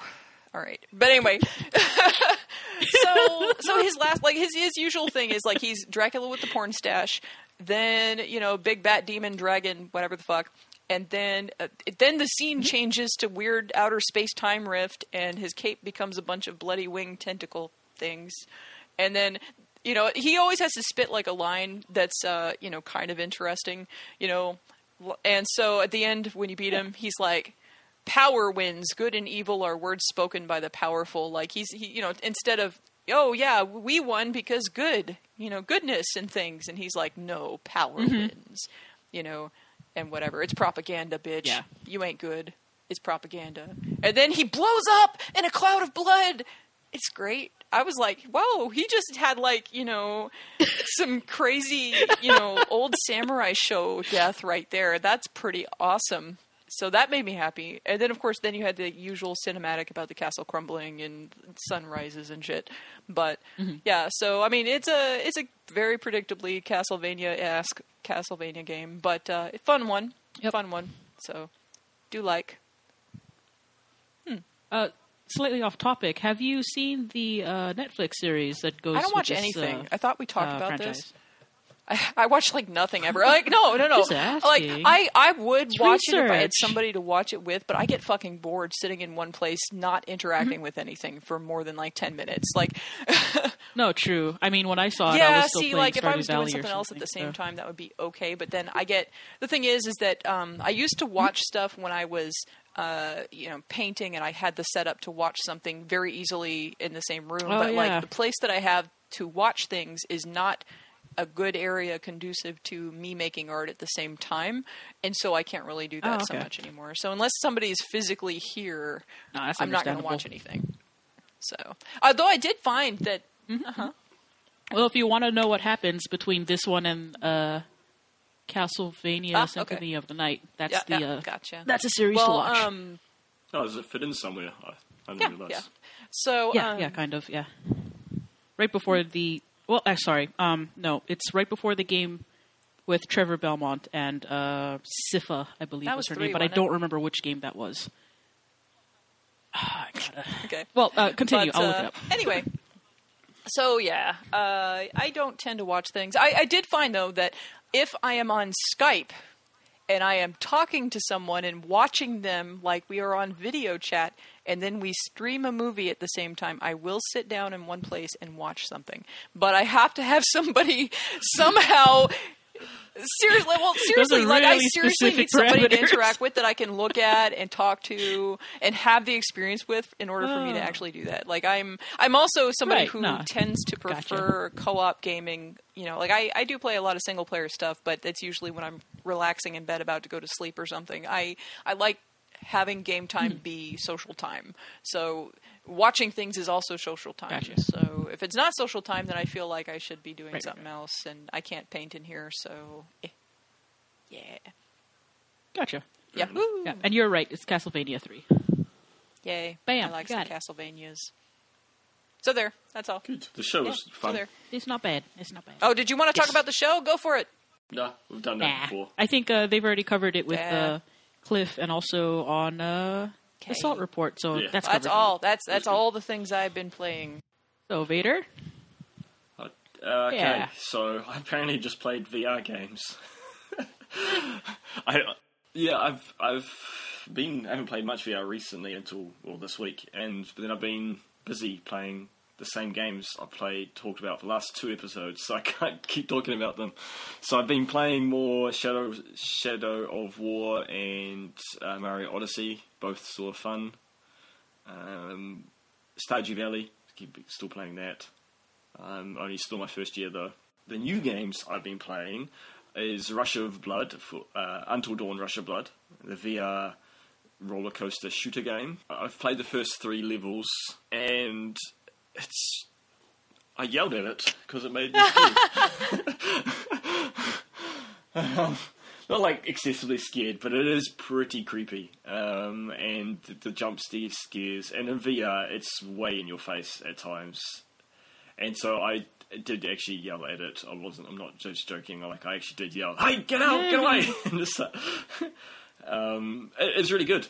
And despite the motion, like I didn't get any sickies or anything, which is good. Cool. It's quite slow paced, and there's only the odd roller coaster quick speed drop when you like drop down a hill, I guess. I don't know. But yeah, I thought it was really good. I've heard people talk about how they don't know why it's Until Dawn branded, and I can get that. There is a tie-in because it's got the same kind of psychological in-between. Have you guys played Until Dawn? I watched Cole play part of it, and then I just got mad, and I just stopped watching him play it anymore. Yeah, fair enough. In between the chapters, there's this psychiatrist guy speaking to you, like as the player, and so it has that tie-in in between the levels. It seems to like you're in a really dark, archaic psychiatric hospital. So there is that tie-in, that kind of that Until Dawn did have, but it doesn't have the same actor as that person. It has, it's just mostly voice. There's no one, but in between the start of the levels, there's like your kind of a circus. What do you call him? He's not a circus conductor. You know the guy that kind of does all the yelling and telling people what's coming up. Ringmaster? Step right up kind of guy. Ringmaster, yeah. And so he's got your like your bright vest on, your very typical circus kind of attire. But it's very dark. Like the first level, you have just like a little pellet gun, like you would at a circus when you're playing one of the when you're playing one of those little shoot the ducks. But it's very dark and has that real like country circus in town creepy feel to it. So yeah, it's very creepy. Well, that's the start of it. Then it starts getting into the next levels. The second level is calling back to Until Dawn with there's like a time where there's like a butchered pig in the actual game, and you come across it and it's been all cut up. And so these have giant butchered pigs, the size of a car, that are all been gutted and bled, and they come back to life. And they are thrashing around you as you slowly creep past them. And it was, it's very... I felt myself shrinking down because you just don't want to touch them. Like you're trying to get all small, like little ball. Don't touch me. And you get a shotgun at that point, and you can blast up some of them, and blood flies, and then you have blood flies like Dishonored. No, blood fly like flying everywhere. That's where my brain went. Sorry, English is bad. Yes, and I'm well, bad no, at English. you know, certain words trigger the rolling train wreck of my brain, and it's highly recommended. And I guess I'm excited to talk about VR this episode because I've heard a lot of podcasters refer to how VR is dead and hasn't survived, and I think it's kind of similar to the Vita. People who loved the Vita were like, there are plenty of games, but people who are like, the Vita's dead. Like, it feels the same because I've got VR and I'm seeing these games and I'm like, these games are fun and I'm excited to what's coming. I hear people saying things like, well, has there even been any games released? Yeah. I'm like, yes, there has. But Rush of Blood is an older game. It came out launch, I think it was, but I got it free with PlayStation Plus. So I'm glad they're starting to drop VR games on PlayStation Plus, which is great for me because now I'm getting like lots of games each month for free. But yeah, if you get a chance, try Rush of Blood. It's pretty fun. It does feel like the arms are a little long, the VR arms, but maybe it's just I'm short. I don't know. But yeah, it shoots pretty well. It's fun. It does pretty well at the end. It shows you like local players, like in your region, and their high scores. And then you can see the world thing, and so you can kind of replay and try and get better. It just reminds me of the Final Fantasy VII, the roller coaster shooter ride. I loved that game in Final Fantasy VII. I played that at like stupidly high scores in that, and actually now I'd like them to do a VR version of that. That would be a fun thing to have. Well, I hope so. Well, you know what's funny is that I don't have like a lot of money to go buy something like a Switch or whatever, but if they did like the Gold Saucer in VR, I would get a VR headset specifically to play that part. I've got a lot of fond memories of Golden Saucer, so Yeah, that'd be really cool. Oh yeah, man, I bred those chocobos like crazy. I had such a good chocobo. I could sprint the whole like track because I had so much stamina on my like gold chocobo. That was awesome. The good old days. I couldn't do it now. Yeah, I just don't have right? the time or patience to sit there and breed a chocobo. Because I got a gold chocobo without FAQs or help. I just did it by Lord. trial and error.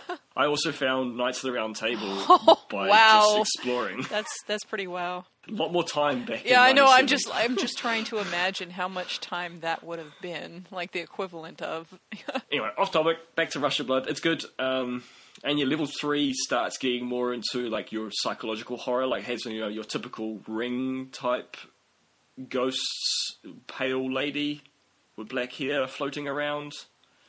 Ring the Ring. Mm-hmm. Yes. The movie, The Ring. She's like floating around it, so it's your more typical kind of horror, not your gruesome horror, which is level 2. So each level seems to be like trying to target different types of scares, which is kind of cool. That is cool. It did mess with me though a few times. Like mannequins come to life, and it wasn't fun. And then it goes black, and then they appear right in front of your face, and yeah, it's. I yelled at it. I'm serious. I definitely yelled at it. So I'm keen to get some more of that, but also scared to play some more of that. Then this morning I was trying to play Fortnite. I got up early to play some games before we got on. But another reason to hate my Xbox. I went to go play Fortnite, downloaded Fortnite on there so I could play the Battlegrounds mode. I loaded up. Oh, you need Xbox Gold Live to play this game online, and it's an online game, so you have to. So Xbox have a special now. You can do Xbox Gold for a month for $1. So I paid my $1. Fortnite says I still don't have Xbox Gold Live, and it's trying to charge me. So I'm mad at it. So stupid Xbox has been a giant paperweight for the last year. Barely touched it. So I chucked on the PlayStation VR Demo Disc 2, because they just released that earlier this month. And I played Moss, and that was shown off at E3, and we lost Kou. I'll keep talking and hopefully she joins back in. But yeah, Moss was shown at E3. What is it? And it's a cute little game where you are kind of like a guardian spirit or a deity of sorts that's guiding a cute little mouse through a fantasy world. That sounds cute. And the mouse is, as my daughter would say, totally adorbs. I don't know where she learned that from, but she busted it out recently. But yeah, it's this really cute little white mouse with a little sword, and it's just fantastic. Like Alison spoke highly of it when she tried the demo, and I agree. So basically, you're in. So it's not third person like your typical third person, but you are in a third person, I guess, God view, spirit view. So you're floating, observing the environment, the platforming, and you do actually control the mouse with the left analog stick, and you guide him or her, I don't actually know, the mouse through the environment and mouse parkour around and work out the puzzles from your vantage point, because you can see things the mouse can't, and so you control contraptions, and you actually, with the motion control and the visual of the controller, the controller is represented as like a glowing power orb in this world, and you can actually move it over things and control them and shift the environment or move or pull levers. So here's a question: do you, as the spirit or whatever, actually talk to the mouse at all, or are you a silent protagonist, if you will? I think so far it's silent. I would like them to play more vocal things, because they have a mic built into the headset, I believe, and so they can actually register that. But at this stage, it was just a demo, and I didn't try speaking. But at this stage, I think it is just a silent. You're kind of the divine being guiding them. So I think you can, if you move the controller over the little mouse, you can heal the little mouse. There's combat, so you actually fight. And as I say, you're controlling the mouse yourself. Like, you're actually running around like a normal action game, and you're fighting with square to attack. But it's... Welcome back, Kou. it's very cute, and it's very, I don't know, it just seems different. Like I would love it if you could talk to the mouse, and then the mouse like would freak out and be like, right at first. Yes, that would be cute. And then have like a reaction to the voice, like, where is that coming from? I don't know. That would be kind of cool. But anyway, continue. And there may be more along those lines of being introduced to the spirit in the full game. In this demo, it was just kind of, I just pretty much took control of the mouse pretty quickly. I think she did wave at me to start off with. Oh, did he? That's awesome. He, she, it. And when you don't control, I don't know, I went to her, you went to he, I don't know. Them, they. Yeah. That is best. Okay. When you stop moving the analog stick, I love when games do this, when like you leave your character alone, they start dancing or tapping their foot. Like Sonic taps his foot, Mario and Mario Odyssey lies down, and like Butterfly bird lands on his tummy. I love stuff like that, and the mouse does the same thing. Like it will start kind of fidgeting and playing, and I love that stuff. You play these third-person action games, and I don't really feel that invested in the character. Like it's just they're just like the model that's running around doing your thing. I don't know. I felt like really worried for this little mouse. Like maybe it's because it's the perspective, or that it feels like this mouse's life is in my hands more so than if I was playing the mouse like in a normal third-person mode. But I felt really worried for this little mouse, and you get into a combat area pretty quick, and there's like these little, it's kind of like Egyptian beetles, those hard shell kind of beetles with the big claws and stuff. Like scarab beetles or something. A bunch of them come at you, and you got to fight them off, and then you can heal your mouse by putting your controller over it and pulling the trigger, and you move. It's very puzzle orientated. The levels, like each like kind of screen, you're stationary. And you can just like work out puzzles by interacting and moving things around, and you can actually freeze some of the beetles if the mouse is in danger. You can kind of put your control over it and pull a trigger, and you kind of grab them as the divine being to give them. Cool. And so there's a lot to the gameplay, which I like. And it's only like a 10-minute demo. So, but from what I've played, I'm going to be getting the full game. Like, it just seems like such a wonderful and perfect for VR. Like, it's a twist on that third-person action platformer. Very cool. Yeah, it actually reminds me, it's nowhere near that sophisticated, but like I just recently got like something Cloud God saves the pilgrims or something like that. And it's some kind of PSP game where you play like a Cloud God and you are trying to get a whole bunch of equivalent of like, lemmings or whatever, trying to save them and keep them alive through the level. A bunch of little pilgrim guys. Oh, I've played that. Fight off demons. And yeah, you've played it? Yeah, it's got a really cool aesthetic, but I only played like a short amount of time before I got excited about other games, so, Yeah, but there's other games like Tethered I played the demo of, and it's the same kind of thing, but it's like a 3D version of that, I guess. It's like a real simple sim, like, and you're building a village, and you can flick between. There's like 6 points around this floating island, this magical island, and you can just walk between them in the VR god. And they like kind of worship, these little creatures worship you, and you're creating that. You give them orders, so you look at one of them and you click on them, and you can tell them what to do. You can go farm, or you can go build, and stuff like that. And so stuff like that's really fun in VR, because it's just in these games you are the god view, and so why not make you the god of this world? and it's quite cute. And next I played Fantastic Contraption, and this was really cool. Like, it's a little physics based game, and you are given items or tools that you can interact using the Move controllers, and it worked really well. Like, you could you get like a stick, and you can go click on the end of the stick by pointing it at your virtual Move controller at it, and you just hold down the trigger, and you can just drag it and make it bigger and smaller. You move it to another item, and it will just connect like automatically, like just click to it. And the little puzzles I had to solve was I had a little jelly ball that wanted to go home. And I had to take it back to the rest of the jelly square.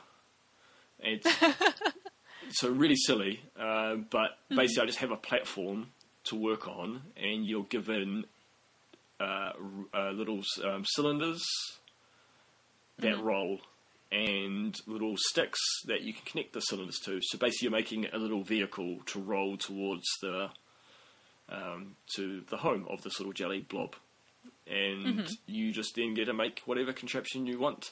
And I made a little wheel, like a real Flintstones looking car, you know. Yeah, and yeah. the little jelly ball sitting on top, and I go, and it just like turns off to the left. I'm like, what the heck's going on? Why does it keep turning left? And then I kind of looked, and because it's VR, you can just look around at this 3D object that you're creating. And my monkey brain to start off was just looking dead on. But I'm like, why am I doing this? I can look down the side, it's VR. And so you look around the side, and you just see that I've placed the little cylinders on a slight angle. And so when it drops to start rolling, it's favouring one direction because it's not the band to the left. And so, yeah, you just tweak that. And, yeah, it was really fun. Like, it's a fun little experience to be able to... And the puzzle's obviously going to get harder and harder. Like, the one that I ended on, the jelly home for this little blob was, like, off to the left. And it was off land, so it was, like, floating above nothing. And so I had to make, like, a cantilevered arm to hang the jelly off to be able to reach out to it as I drove past it. So, yeah, really cute little, really clever physics building game. Cool.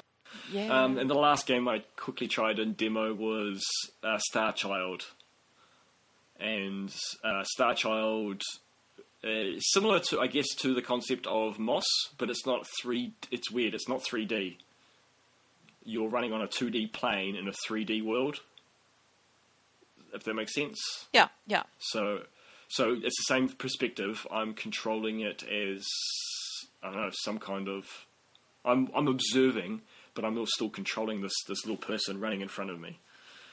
And then you get to objects like little control panels where you can control a little flying devices. That's when you start using the motion controls to move this little orb around to power things. But yeah, it seemed interesting. I don't know why it couldn't just be on a normal screen, because it's just very much like your Abe's Odyssey kind of feel. But I don't see why it needs to be in VR, to be honest.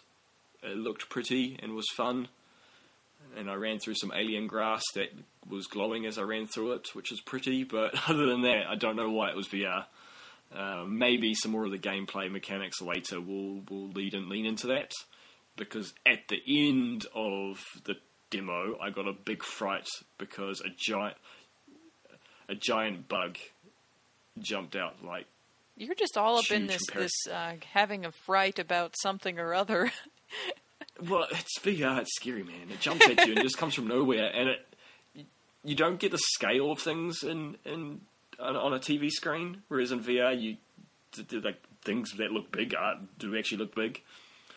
And yeah, it gave me a bit of a jump scare, and then a giant robot saved my little character, little person. And so maybe there might be some VR robot action, which will be fun, but unfortunately they didn't let me do that in the demo. Yeah.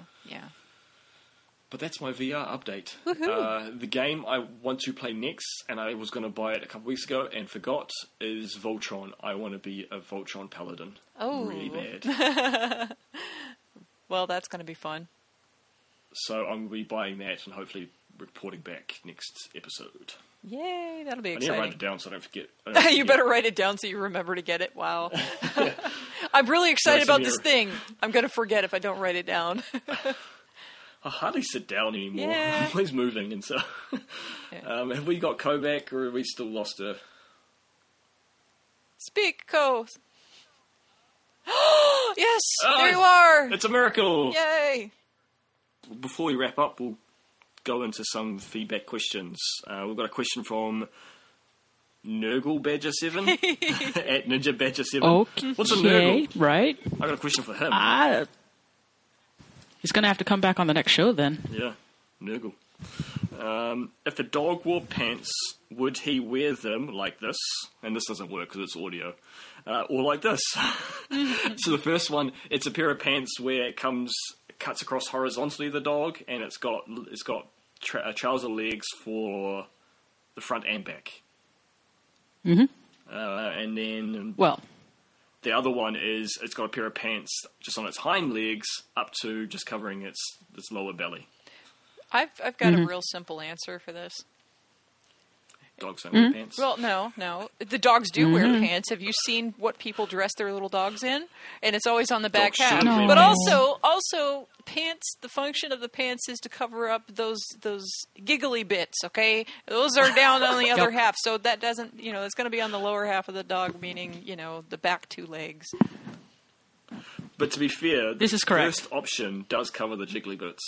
Yeah, it does, but that's Except for the excessive. butthole. And also it would flap weird if the dog tried to move at all. It would not work. You were correct. It would actually make it very odd. And yes, they would probably just pull out of them. So the answer is B, Correct. the second one. There's also a dog at the bottom with the corpse flower and the children and the heartless, and he's like in those four-legged pants, stumbling around and like falling over all over the place because he can't walk because the pants are impractical. Yeah, and the pants has zippers everywhere because it was designed by Nomura. There you go. All right, that is their only feedback. I did chuck it out quite late, but thanks for that, Badger. Yeah, so I guess that wraps us up. Unless you guys got anything else you want to add? No, Anything else? I think I'm good. Charlie, you got anything else random you want to bring up? Anything else random? No, it'll come up later, and then I'll bug you about it on Twitter. That's what's going to happen. Send Come me out on. on Twitter. All right.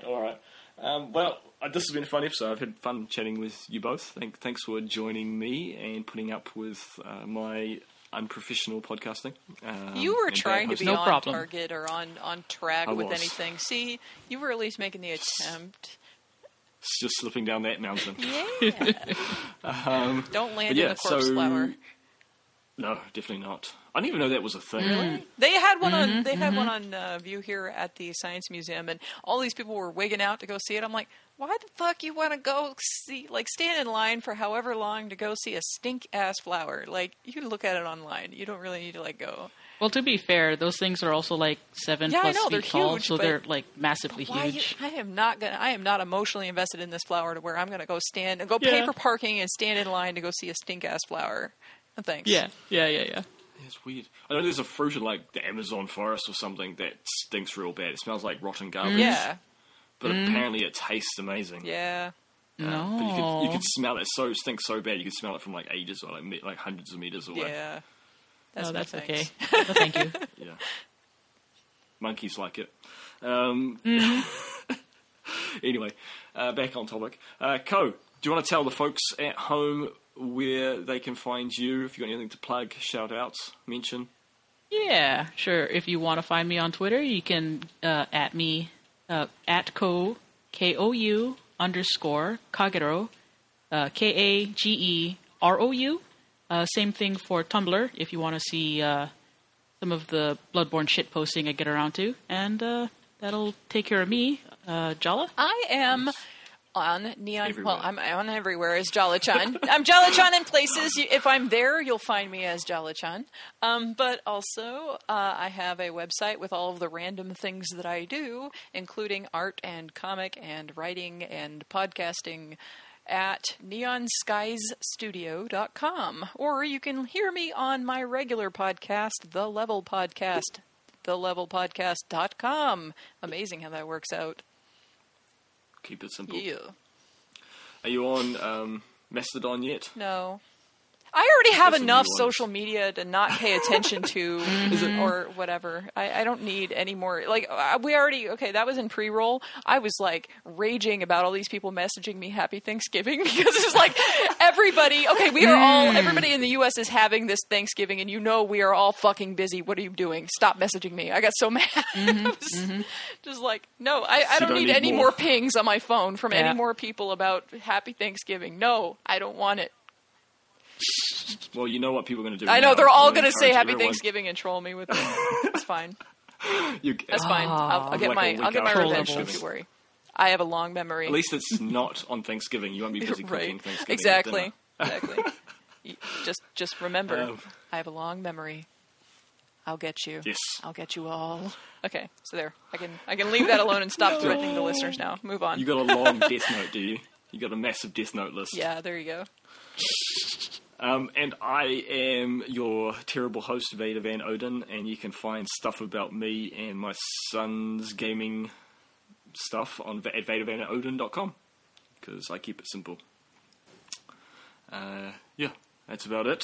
This podcast, go give us some 5-star reviews. On the new iOS podcast app update, you can just scroll down when you're listening to it, when you click on a podcast and you're listening to it, and just like push 5 stars, and it goes, thanks for a review. So just keep doing that. Just keep pushing the 5 stars. It's easy. Easier than it was to do that. I think writing reviews is a lot harder, though. But if you could write a review, that'd be great, too. And yeah, this has been episode 83. We will be back in a couple of weeks with more shenanigans. So bye for now. Bye. Bye for now. Microphone check 1, check 2. Listen, I'm going to apologize now. Another rap project, another spectacle. Another chubby rapper thinking that he's special. An album made with beats on a fell demo. Oozing with fake confidence, yo, check the ego. I'm so G that I added to my ego. I'm either brilliant whacker giving cancer to the people. Rap panhandling, got it down to spare. Scholar of the first and I got enough to share. MC's like, damn, Jake getting those bars up. Everyone else like, damn, Jake still sucks. That's what they call self-deprecating humor. And any talk of me sucking is an absolute rumor. Rhyme marksman, designated sharpshooter. Line so peachy, that's word of King Cooper. Idiot Savant or another cringy try hard. Trust me, kids, you're gonna love this next part. So